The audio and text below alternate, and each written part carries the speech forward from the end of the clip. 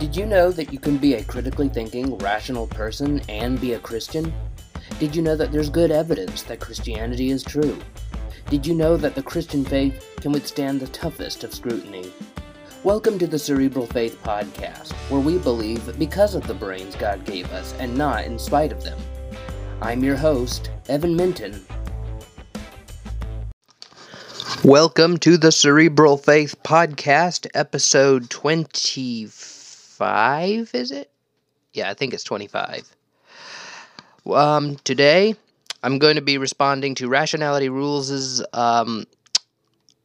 YouTube video called The Argument from Morality Debunked, William Lane Craig's Moral Argument Refuted. And I had to look up this guy's name because I don't want to keep referring to him by his YouTube channel name and Twitter name. His name is Stephen Woodford. Stephen Woodford is the guy that makes the Rationality Rules videos. And like I said last week, I wrote a blog post responding to his treatment of the Kalam cosmological argument, and I made a podcast episode to supplement the blog post because many people in the younger generation don't like to read, and they'll watch YouTube videos, they'll listen to podcasts, but they won't read a blog post if it's more than just a few paragraphs long. That's unfortunate, but that's just the way it is. And so I blog and I podcast in order to reach everyone. Like Paul says, be all things to all people, so that by the grace of God, I might save some. I would make YouTube videos as well, except I don't have any video editing skills, and that would just be another... Cerebral Faith is all me. I'm the only one who does it. I write the books, I write the blog posts, I do the podcasts, I do all of the editing of the books and podcasts. The books are self-published, the podcast, the blog posts, everything. It's a one-man show, and so doing videos, even if I had the skills, which I don't, that would just be one more thing to add to my workload. But anyway, today I'm going to be responding to his moral argument video, and I wrote a blog post on this as well. Just like with the Kalam cosmological argument, I responded to him in a blog post, and I responded to him in a podcast episode. And the same goes with the moral argument. I responded to him in a blog post, and now I'm responding to him in a podcast episode. Now, before I get started, let me just get my patron shout-outs done. Shout out to Jordan Apodaca, Kevin Walker, David Parrish, I almost called him Stephen Parrish, and Kevin Whitaker. You guys are awesome. Thank you for supporting this ministry through your patronage. And by the way, if you want to support Cerebral Faith, go to patreon.com/cerebralfaith. Now, let's get on with the show. His first objection is that it begs the question. And here I'll play the clip of him explaining his argument. That we're going to debunk in this video. If God does not exist, then objective moral values and duties do not exist. Objective moral values and duties do exist, therefore God exists. Before we proceed to debunk Craig's moral argument, I want to make it clear that Craig does not, all of the time, commit all of the following flaws and fallacies, but rather he commits each of the following flaws at different times, and the same goes for those who use his moral argument. With that said, the first flaw I'd like to raise is that premise 1 is completely unsubstantiated, making the entire argument a non sequitur. It in no way logically follows that only a specific God can be responsible for the existence of objective moral values, unless the proponent is literally defining objective moral values to mean moral values, principles, and duties that are declared by God. And if they are doing this, then they are including the claim of their argument within their premise, which is begging the question. To illustrate this further, simply replace the word God with Cthulhu, and you'll quickly appreciate how absurd this argument is. It's either a non sequitur or it's begging the question. A second flaw that Craig's moral argument commits.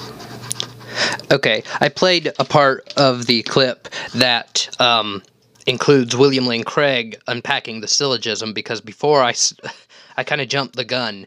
I meant to have included the syllogism for the argument before I looked at his objections. And so, yeah. 1, if God does not exist, objective moral values and duties do not exist. 2, objective moral values and duties do exist. 3, therefore, God exists. Now, Stephen Woodford says that the first premise is unsubstantiated, making the entire argument a non sequitur. And he says it in no way logically follows that only a specific God could be responsible for the moral values unless we're defining moral values and duties to mean moral values, principles, and duties that are declared by God, which would render the argument question begging. Now, first, I would like to point out that Mr. Woodford doesn't appear to understand what the non sequitur fallacy is. The non sequitur fallacy, which is it's Latin for does not follow, is a formal fallacy, not an informal fallacy. Now, what do I mean by that? A formal fallacy is committed when a syllogism's conclusion does not follow from the premises, even if you were to grant all of the premises as true. And in the example I gave in my blog post, 1, if it rained today, the ground will be wet. 2, it did not rain today. 3, therefore the ground will not be wet. This conclusion does not follow from the premises because it commits the formal fallacy known as denying the antecedent. And when symbolized, it looks like this. If P, then Q. Not P, therefore not Q. This is logically fallacious. Just because it did not rain today, which is what premise 2 asserts, that does not mean that the ground won't be wet, which is what the conclusion asserts. The ground might be wet for other reasons. Perhaps a wild animal tore up the swimming pool, causing the backyard to be flooded. Or maybe your wife installed a sprinkler system yesterday without your knowledge. There could be a variety of reasons why the ground is wet. Wild animal tore up the swimming pool, and all of the pool just gushed into the backyard. A sprinkler system was installed without your knowledge. Who knows? Now, if it rained, the ground would be wet. And so you could legitimately argue the following. 1, if it rained today, the ground will be wet. 2, it rained today. 3, therefore the ground will be wet. This argument, unlike the previous example, is not logically fallacious because it takes the rule of inference known as modus ponens, which goes like this when it is symbolized. If P, then Q. P, therefore Q. So, if it rained today, the ground will be wet. It did not rain today, therefore the ground will not be wet. That doesn't follow. But if it rained today, the ground will be wet. It rained today, therefore the ground will be wet. That does follow. So, a non sequitur argument is an argument that even if you granted both premises, if it rained today, the ground will be wet, it did not rain today, the conclusion does not necessarily follow. Even if I were to grant both premises in that rain argument, I could not legitimately say the ground will not be wet, because, like I said, could be wet for other reasons besides rain. Now, for the moral argument to be a non sequitur argument, it would have to commit a formal fallacy like denying the antecedent or affirming the consequent or other types of formal fallacies. But it doesn't. The moral argument takes the form modus tollens. Modus tollens, when symbolized, looks like this. 1. If P, then Q. 2. Not Q. 3. Therefore, not P. This is a valid logical form. If it is true that if P is true, then Q logically follows, and yet Q is not true, then it follows that P is not true either. Because if P entails Q, then were P to be true, Q would be true. That's modus ponens. But if it turns out that Q, whatever Q is false, then it follows that P is not false. If I jumped out of an airplane 3,000 miles into the sky, I would die when I hit the ground. I am not dead. Therefore, I did not jump out of an airplane 3,000 miles into the sky. If P, then Q, not Q, therefore not P. The moral argument takes this form. 1. If God does not exist, if P, objective moral values and duties do not exist, then Q. 2. Objective moral values and duties do exist, not Q. 3. Therefore, God exists, not P. Now, if what Stephen Woodford, Rationality Rules, means by saying that it's a non sequitur, if what he means by that is that the conclusion doesn't follow because he thinks one of the premises is false, that's different. But that's not a non sequitur. That's just an unsound argument if one of the premises is false. And in that case, he's got to show us which premise he thinks is false and why. Otherwise, by saying it's a non sequitur is merely an assertion. Secondly, I think a specific God does need to exist to ground objective moral values and duties. I've explained this in my book, The Case for the One True God, a scientific, philosophical, and historical case for the God of Christianity, which you can get on paperback and Kindle format on Amazon.com.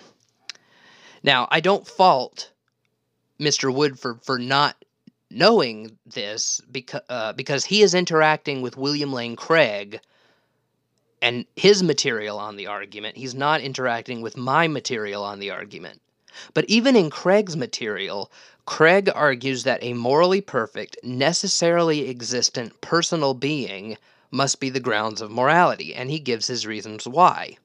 Now, in my book, I unpack which religion has a God meeting those criteria. Which religion has a morally perfect, necessarily existent God.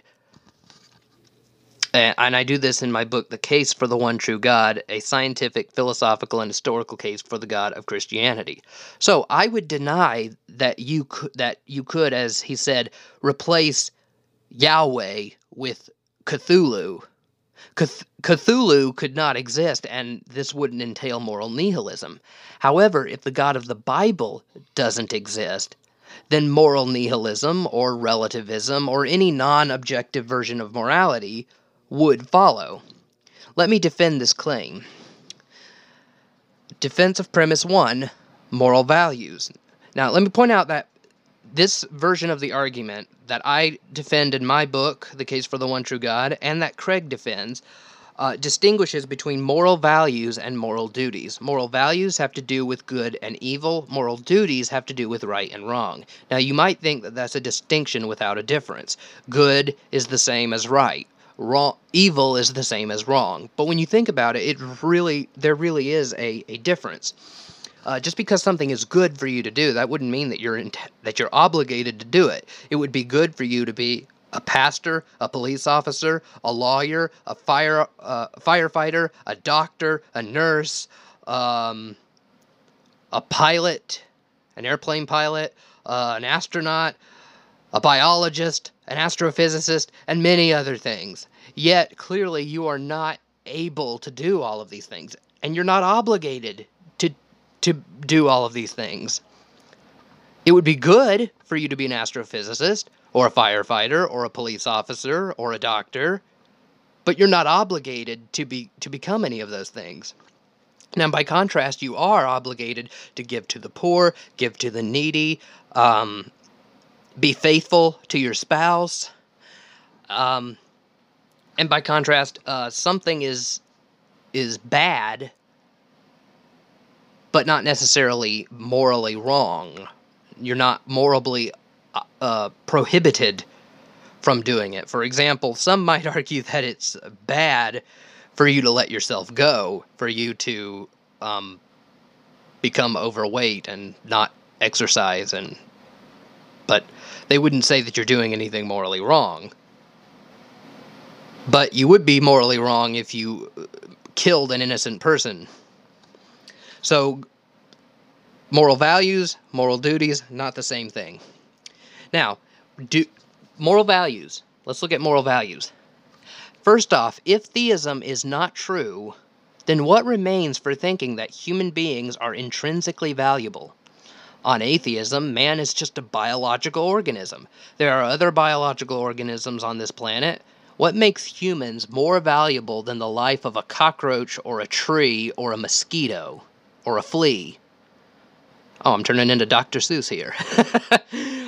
Most people don't believe you're committing murder when you stomp on a cockroach or cut down a tree, but they do think you're committing murder if you end the life of another human being. Why is it that the life of a man is of more value than that of a roach or a tree? Why is it murder to cut down a man, but not murder to cut down a tree? They're both living organisms. They're both considered life. Maybe humans are more valuable than these things because they're more advanced. A man, unlike a roach or a tree, can walk, talk, and do complex mathematical equations. A person can build a rocket and fly it to the moon. A person can build houses. A person can do many things that lower animals cannot do, and it's certainly something trees cannot do. I've never seen a tree build a house. That would be... I would have to check my mental health if I ever did. But if you were to say that this is what makes a man intrinsically valuable, then another question immediately rises. Why is complexity a criterion for objective worth? Why is a human more valuable than any other organism just because he's higher up on the evolutionary tree? Why isn't it the case that simpler organisms have the most worth, like an amoeba? Why is the advancedness of a man a criteria for his objective worth? It doesn't seem that there is any intrinsic worth of human life on the atheistic worldview. On atheism, man is just a bag of chemicals on bones who, because of the electrochemical processes in his brain, neurons firing and molecules going about in motion, goes about his day thinking that his life is valuable. This, despite the fact that he was thrust into existence from a malign process which did not have him in mind, despite the fact that he's a tiny speck of dust on a somewhat less tiny speck of dust called planet Earth in a massive and hostile universe that cares not whether he lives or dies. On atheism, there is nothing but matter, energy, space, and time. On atheism, why is one bag of chemicals on bones sacred and intrinsically valuable, but other bags of chemicals on bones, not so much? Now, it is true that humans can have subjective value. Many people have other people who care about them. A man loves his wife, his kids, and his parents. Given that many people have other people who care about them, one might say that they really do have value after all. But this isn't objective value, it's subjective. What that means is that your worth is dependent on how many people love you. This type of value that a detractor of my argument may refer to seems akin to sentimental value. A man may cherish a toy because it reminds him of the happy times he had back in his childhood. There may be thousands of toys exactly like it, but this one is special to him because it is this one that he grew up with. Replacing it is out of the question. However, the toy doesn't have objective value, that is to say, value in and of itself. The value of the toy is wholly dependent upon the man cherishing it. Human beings on atheism seem to have that kind of value. We have sentimental value to those around us. People care about us. We are important to them. But we don't seem to have any value intrinsically, in and of ourselves. I cannot see how human life can have any objective worth on the atheistic view.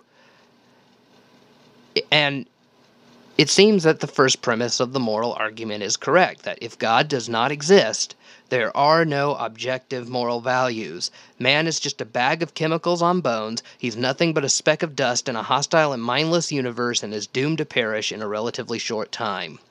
When a man runs a man through with a sword, and when a man runs an innocent man through with a sword and kills him, it is just atoms in the universe rearranging themselves in a particular way. And there is no real moral dimension to this act than there would if a meteor struck a hole in another meteor. It's just atoms rearranging themselves. Why would you ascribe moral value to one set of atoms arranging themselves, in this case, a murderer running an innocent man through with a sword, but not ascribe moral values to another set of atoms rearranging themselves, one comet piercing another comet? What makes human life sacred on atheism? I don't see any reason to think that there is anything that makes human life sacred within the atheistic framework.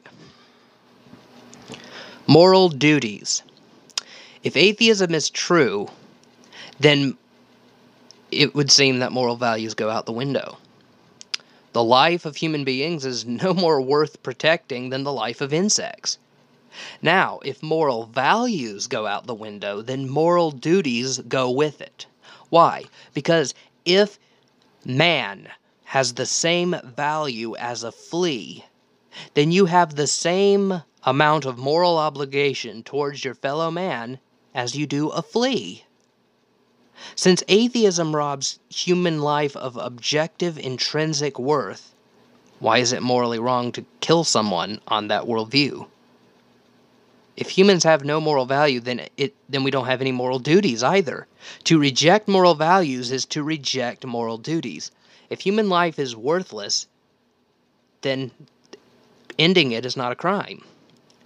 Why is it an atrocity to kill 6 million Jews, but not an atrocity to exterminate an entire hill of ants?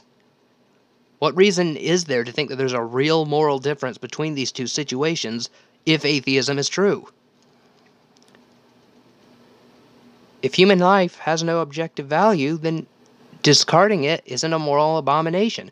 I realize this is a ghastly and horrible thing to say, but this is, folks, I'm just simply stating the logical implications of the atheistic worldview.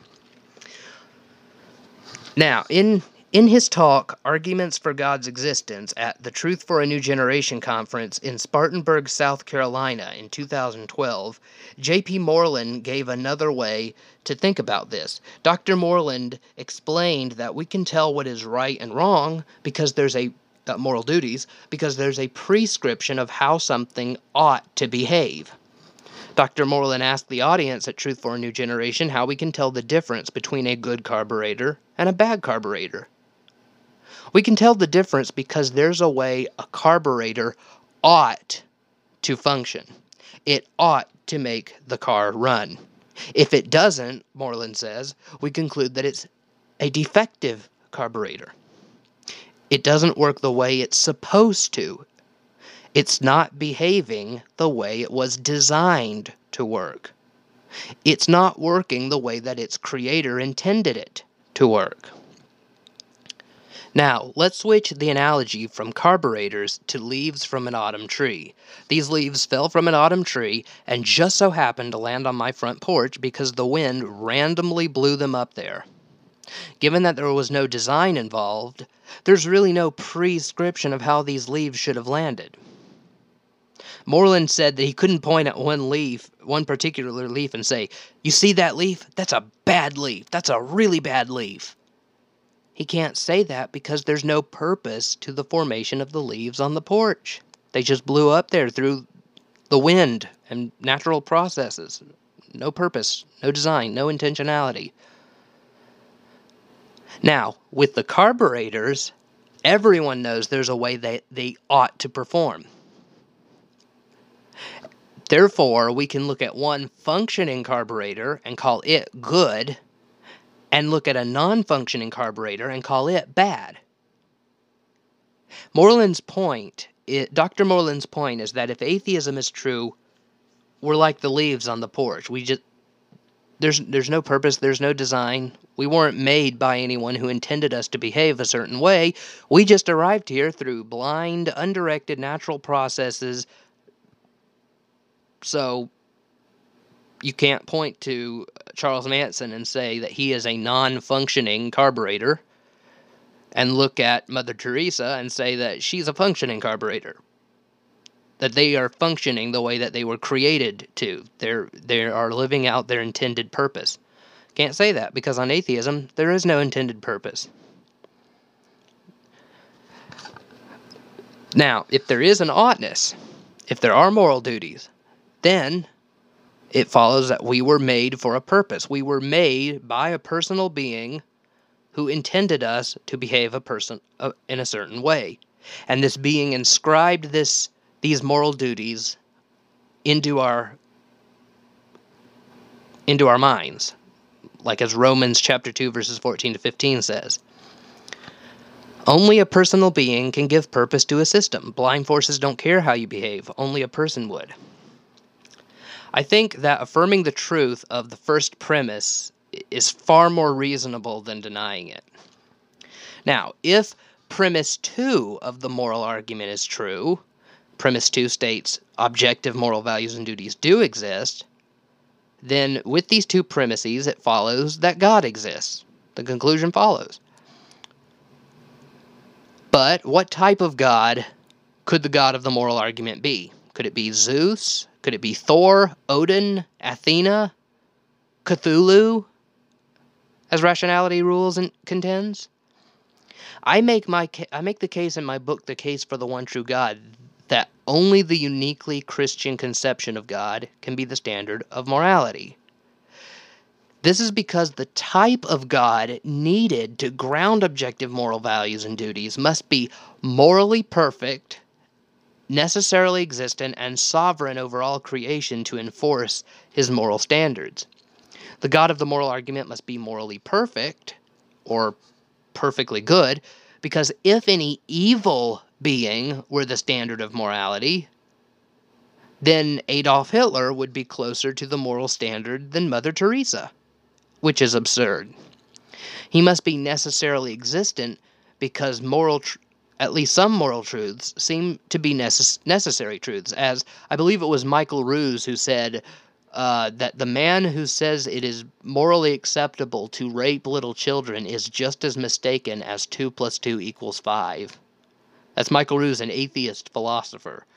And here, he is implying that the moral statement, it is morally wrong to rape little children, is just as true as 2 + 2 = 4, which is, as most philosophers will recognize, mathematical truths are necessary truths.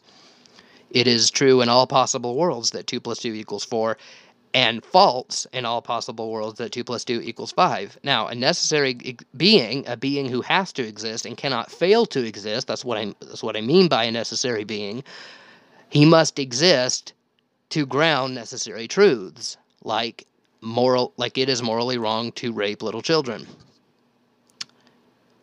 And of course, he must be personal, because, like I said, only a personal being can give purpose to a system. This cannot be like Chris Hansen contended in our debate on the moral argument. How did he put it? An impersonal logos, just sort of a impersonal God. It can't be. Blind force. Only personal beings can give purpose to a system. Now, the moral perfection of this being entails that God this being must be a being that consists of more than one person.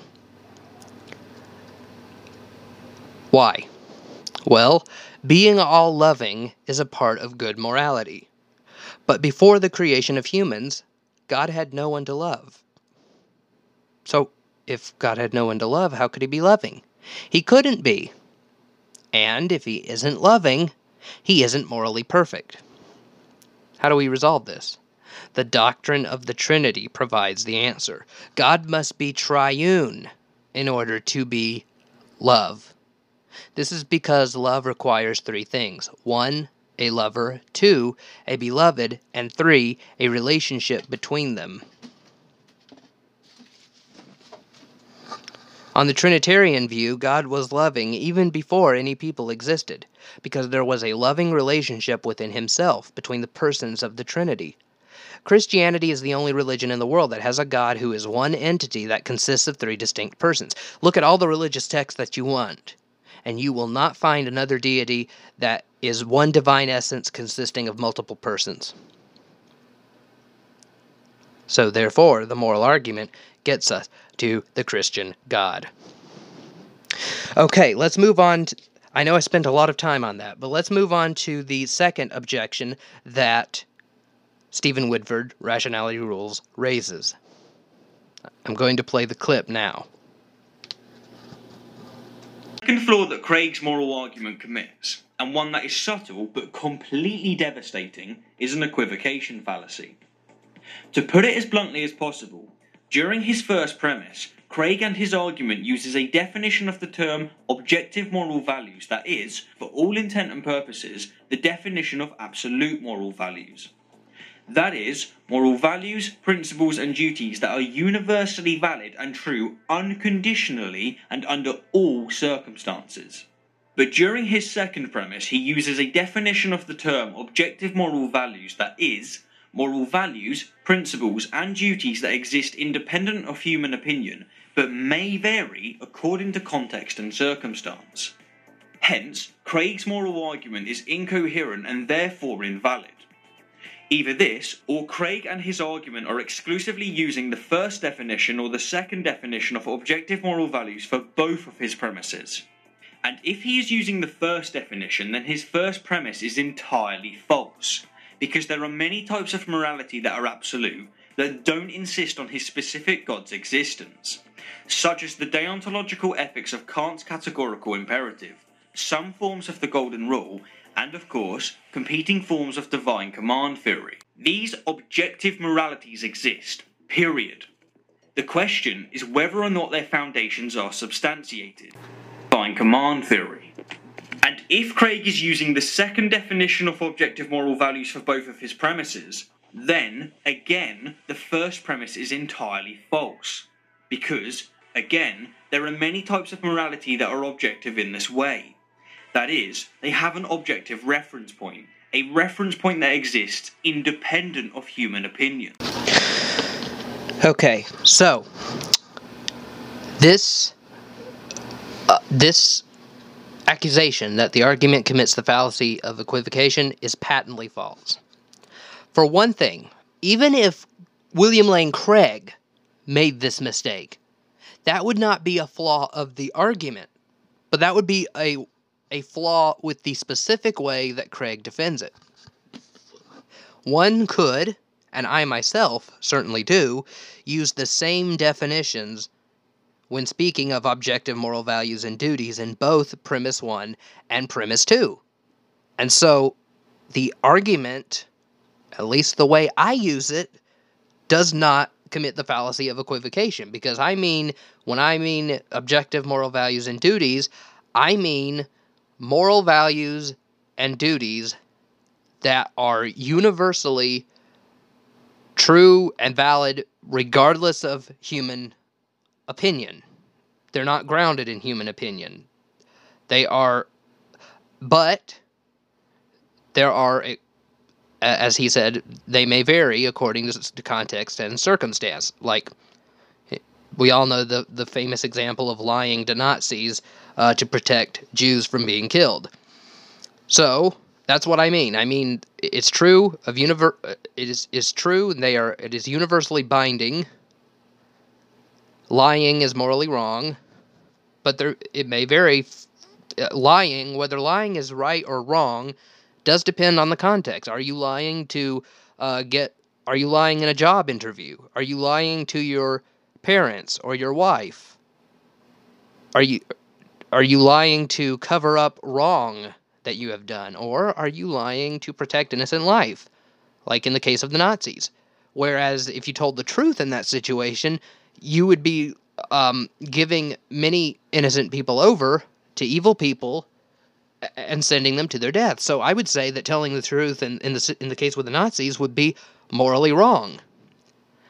And so, and killing a person, what that is morally wrong if you are killing a person in revenge, if you are killing them to steal from them, if you are killing them because you hate them, if you are killing them because of their skin color, a hate crime, that's morally wrong. But if you were to shoot a madman who entered a movie theater and was shooting up the place and trying to take down as many victims as he could, and you shot that person, I would say that is morally right.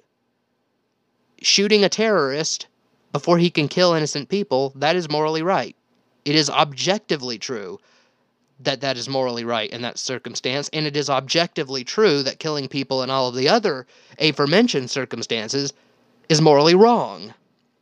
It's objective. It's true regardless of human opinion or any subject. Now, William Lane Craig is clear. So, like I said, okay, I jumped the gun again. Like I said, this is not a problem with the argument itself, even if Craig were doing this.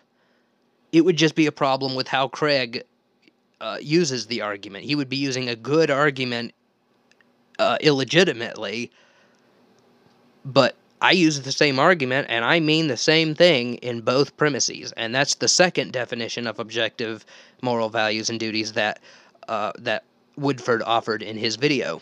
So, I think that Woodford comes dangerously close to committing the ad hominem fallacy here. Now, does William Lane Craig actually commit the fallacy of equivocation when he uses the argument? I don't think so. Craig is clear that he specifically uses the word objective and avoids the word absolute. And in the blog post I wrote on this, I included a video from Reasonable Faith's YouTube channel in which Craig explains this. He explicitly and purposefully avoids the word absolute because he doesn't want people to think that he's advocating moral absolutes. Both Craig and myself are clear that we mean the same thing in both premises. If God does not exist, then moral values and duties would not be truly independent of human opinion, but rather they would be rooted in human opinion, governmental laws, society, etc. But given that moral values and duties are not rooted in human opinions, government, or society, they are true regardless of what anyone thinks. It follows that God exists. Now, Craig and I would agree that some moral duties are absolute.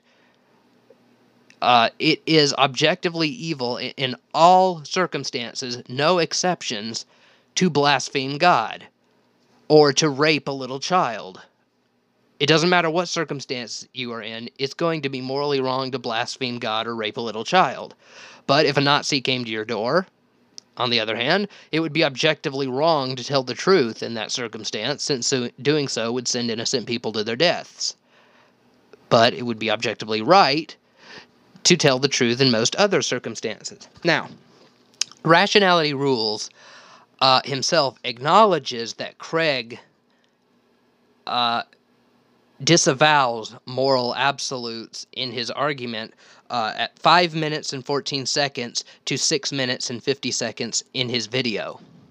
But he thinks that Craig is contradicting himself because he plays two different clips of Craig, two different clips from two different talks that Craig has done. And he thinks that Craig is like a politician who says one thing at one time and then says a different thing at another time. And you can go 5 minutes and 14 seconds to 6 minutes and 50 seconds to see what the two different things that Craig says.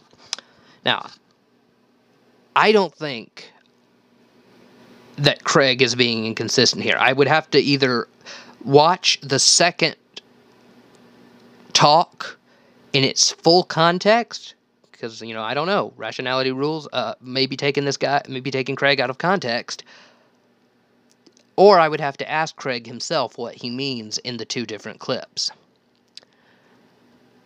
But I think what Craig is likely arguing in that second clip is that there are indeed moral absolutes. Not every objective moral duty is an absolute morality, but some objective moral duties are absolute. Like, you should not blaspheme God. You should not rape little children.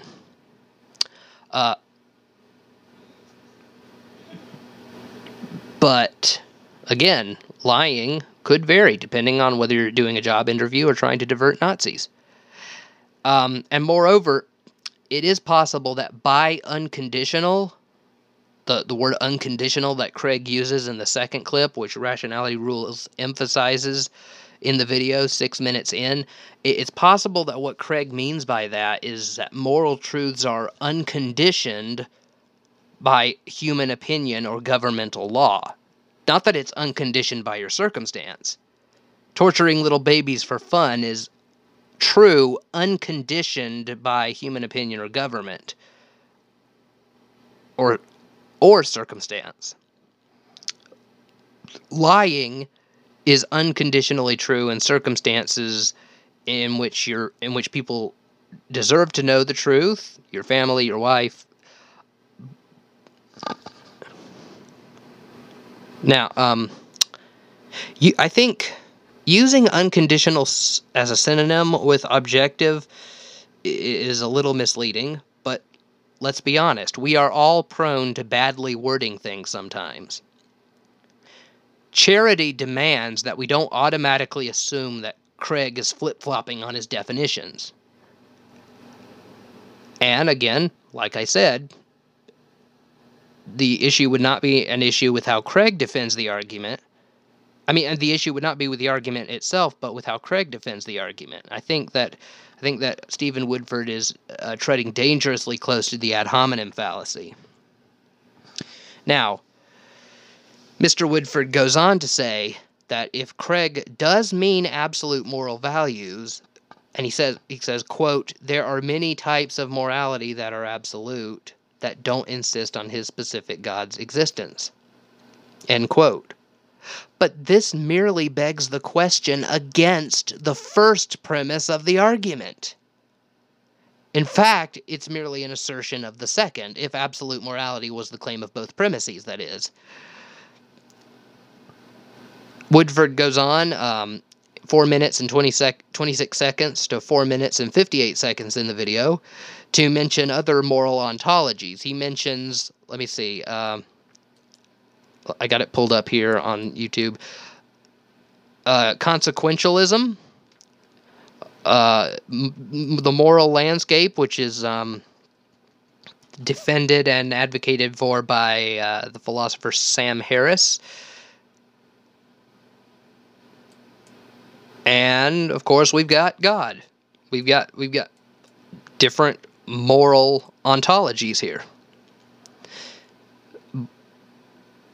But again, this begs the question in favor of these other moral ontologies and against the first premise of the argument. In both my work and in Craig's work on the moral argument, part of what we do to defend the truth of the first premise is to show how these other moral ontologies, like moral Platonism, Sam Harris's moral landscape, consequentialism, etc., fail at providing an adequate ontological foundation of morality. Now, Stephen Woodford can defend these alternative moral ontologies, such as Sam Harris's moral landscape, if he wants to. And if these succeed, then premise 1 is not necessarily true. However, he cannot assert that the mere proposal of alternative moral ontologies automatically discredits premise 1. I'm honest, the 3 flaws that we've just covered are each more than enough to destroy Craig's moral argument. But for what it's worth, here's a few additional ones. It might be subtle, but Craig and the proponents of his moral argument very often commit an argument from ignorance. They do this because they implicitly assert, and sometimes explicitly, that only their very specific God could be responsible for the existence of objective moral values, without justifying why this is the case. In fact, they often state, take away God, and what basis then remains for objective moral duties? Which translated from fluffland to English means, we don't know, therefore God. My very specific God.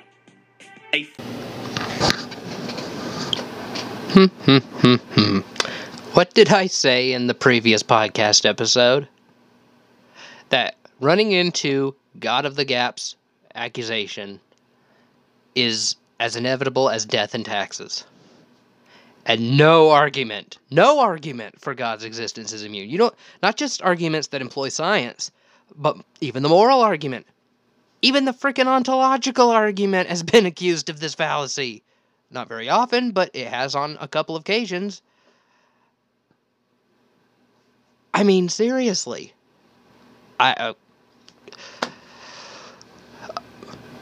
So,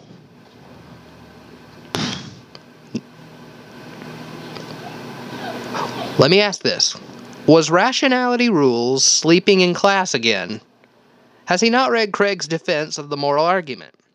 Now, I know he probably hasn't read mine. I'm not a super-duper famous apologist or anything, but if he sees my response, either on the blog or if he listens to this podcast episode, then he most certainly will.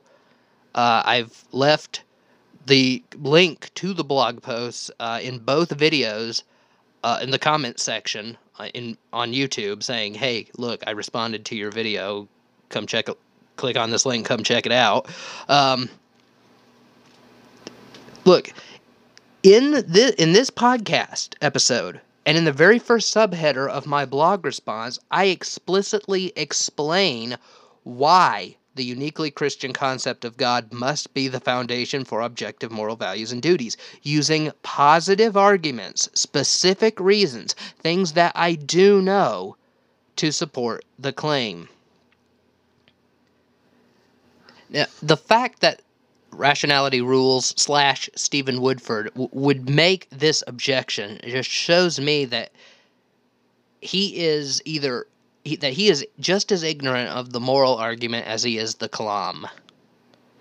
I mean, this is probably the worst objection out of all of the objections in his video.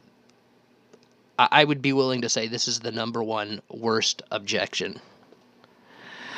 Okay, let's go to objection number 4. When the proponent of the moral argument asks, if not God, then what? What grounds objective morality if it's not God? Stephen Woodford says that we are committing a logical fallacy known as shifting the burden of proof. But we are not.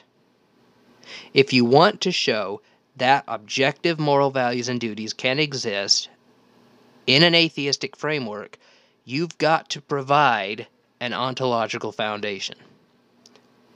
It is not enough for you to simply deny premise 1 and think that you've done your job. Now, let me tell you this, ladies and gentlemen. Atheists are notorious in all of the discussions on the internet that I've had with them. They are notorious for thinking that someone is shifting the burden of proof when all we are asking for is a substantiated rebuttal to the arguments we're making. Asking for a rebuttal, and asking for a rebuttal that is backed up by evidence, is not an invalid tactic. Asking for a substantiated rebuttal is not an invalid tactic. It is the nature of debate. Think about it.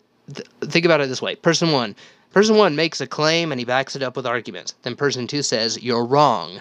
Person one says, "Oh, really? Why? Why am I wrong?" And person two says, "I don't have to prove anything to you. You're shifting the burden of proof."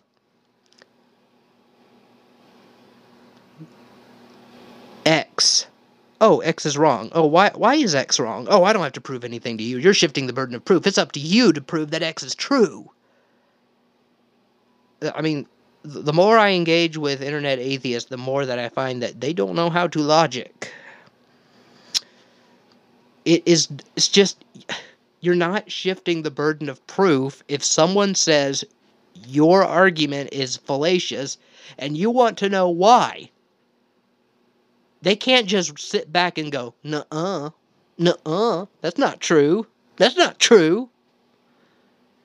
They gotta give reasons. I gave reasons for why premise 1 is true, and in my book, I didn't give any reasons for premise 2 in this podcast episode, but in my other written works, I give reasons for thinking premise 2 is true as well. Now, if you want to disagree with one of those premises, I've given my reasons, and so has Craig, for why both premises are true. If you think that our arguments supporting the premises are false, you gotta shoot them down. You can't just fold your arms and go, nuh-uh. That's not how debate works. That's not how debate works. And it's not shifting the burden of proof for me to ask you for a substantiated rebuttal.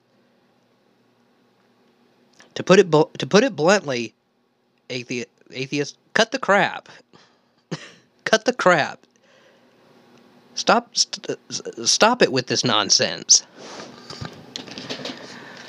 Okay, let's go on to his final objection. On that one. And finally, as the last flaw that I'll raise in this video, we have the fact that Craig's moral argument doesn't support monotheism.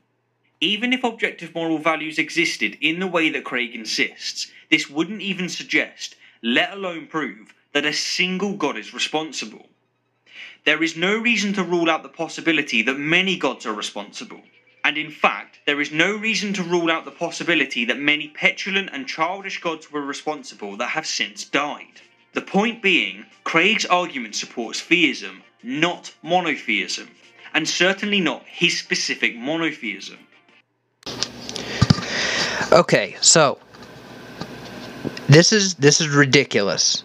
Now I gotta give Woodford I gotta give him a little bit of I gotta be fair to him here. He's very likely unfamiliar with my writings on the material in which I unpack this. So I can't really blame him for just saying, well, it could just support any god. But in this podcast episode and in the blog post I wrote responding to Stephen Woodford, did I say Stephen Redford a few minutes ago? No. And in my book, The Case for the One True God, a scientific, philosophical, and historical case for the God of Christianity, available on Amazon.com in paperback and Kindle, I point out, I give good reasons for thinking that not just any old deity can be the grounds of objective morality.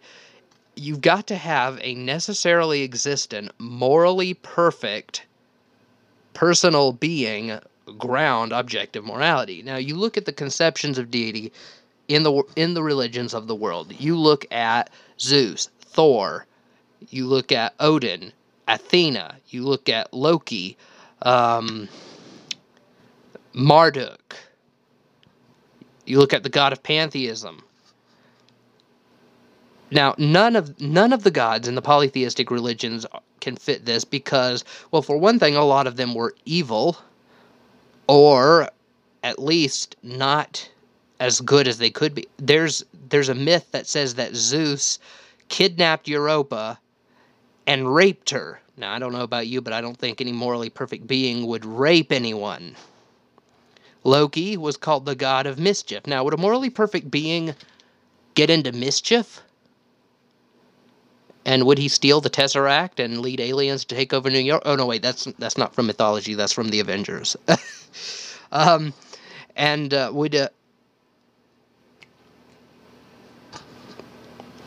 Well, and none of them are necessarily existent. They were all born. They had gods who birthed them, and they had gods who birthed them, and they had gods who birthed them, and so on and so forth, back and back and back to infinity.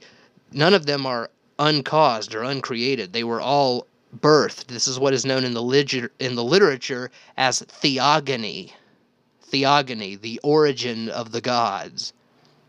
Now, why does the god of the moral argument need to be necessarily existent? Well, because, like I said, at least some, maybe even many, moral truths seem to be necessary truths. The atheist philosopher Michael Ruse said, and I quote, "The man who says that it is morally acceptable to rape little children is just as mistaken as the man who says that 2 + 2 = 5.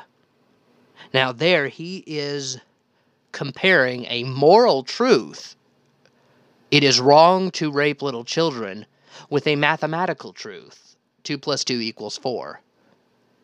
And so if it is necessarily false that 2 + 2 = 5, it must be necessarily false that it's morally acceptable to rape little children. And I would certainly agree with Ruse on this point, but I don't have the time to unpack this in much detail.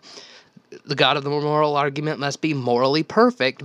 Why? Because he's the standard of morality. His character and his personality, his commandments, this is what we compare people to. He's the standard. And so if any evil being were the standard of morality, then Adolf Hitler would be closer to the moral standard than Mother Teresa, which is absurd. You would be, if you said Satan was the standard of morality, then the more evil you were, the closer to the moral standard you would be than if you were good. And that's absurd.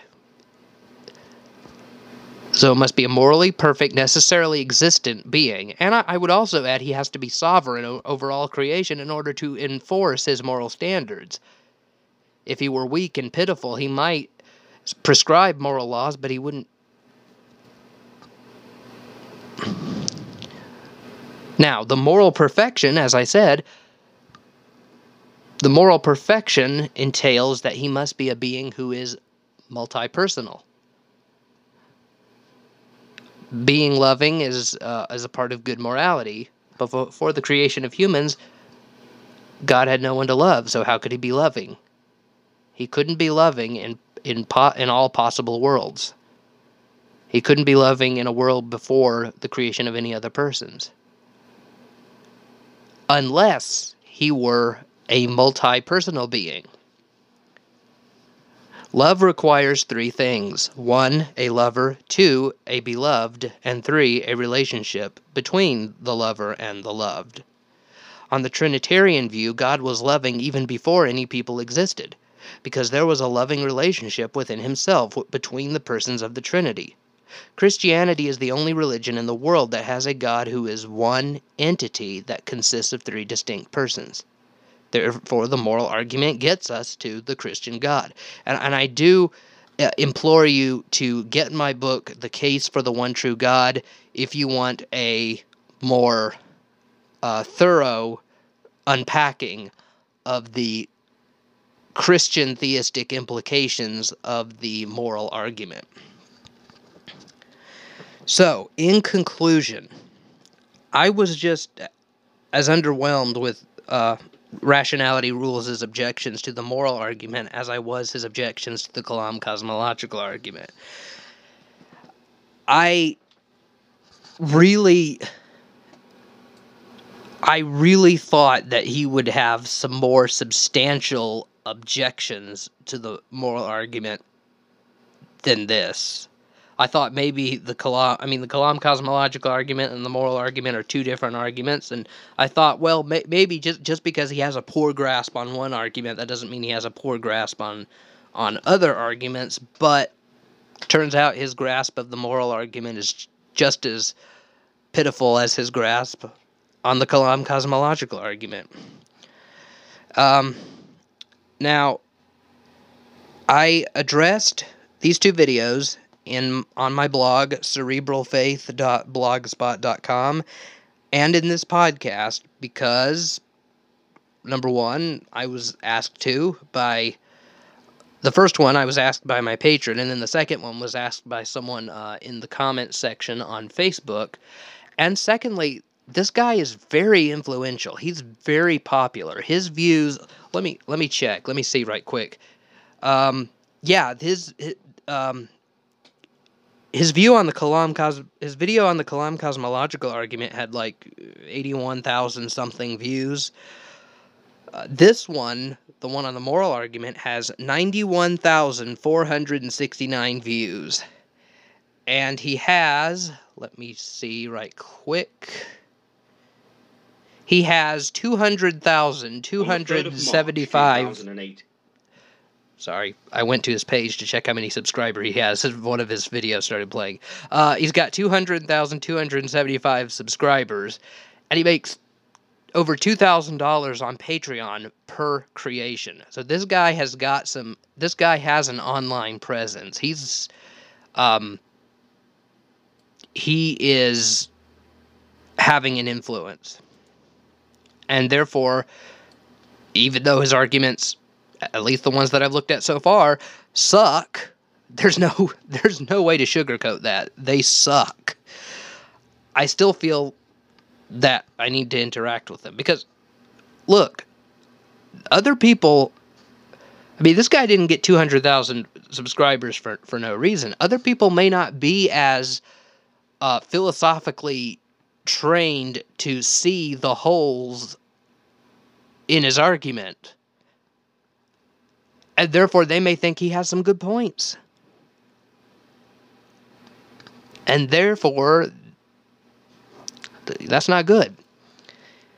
And like I said, like I said in the previous podcast episodes, we hear Christian apologists like Frank Turek, J. Warner Wallace, William Lane Craig say that when you need to equip your kids now with apologetics, you need to equip them with the reasons to believe, because when you send them off to college, they're going to be inundated with anti-God, anti-religion, anti-theistic propaganda, and if you haven't equipped them with a sound epistemological foundation, they're going to come home atheists, and many do. Yeah, that's true, many do. Many people lose their faith in college, but look, we're living in the digital age. You do not have to send your kids to college in order for them to be exposed to arguments that set themselves up against the knowledge of God. You don't. Just listen. Just read my story. Read my story of how I got into apologetics. My first exposure to atheism was on Twitter when I tried to share my faith with an atheist, and he pelted me with a bunch of different objections. He actually shotgun tacticked me with a whole bunch of different things. He was very aggressive, but I couldn't answer any of his responses, and it caused me to go through a serious spell of doubt. I almost became an agnostic from that. But your kids can go on YouTube and they can watch Rationality Rules, or they can watch Thunderfoot or Crocoduck, King Crocoduck, with bad arguments that they don't know are bad. They don't know any better because they haven't been trained to see fallacies, and they haven't been shown what the arguments actually are. And so if somebody is misrepresenting, they don't know they're misrepresenting. They can go on Facebook and Twitter, and they can talk to these people. In fact, I think that exposure to anti-Christian propaganda is as easy for a child to come across as it is for him to come across pornography. So you don't think that because your child might be 9 or 10 years old that he's going to be safe for a while, that you can put this off. And it'll be a while before he goes off to college and has to deal with those tough atheist professors. No.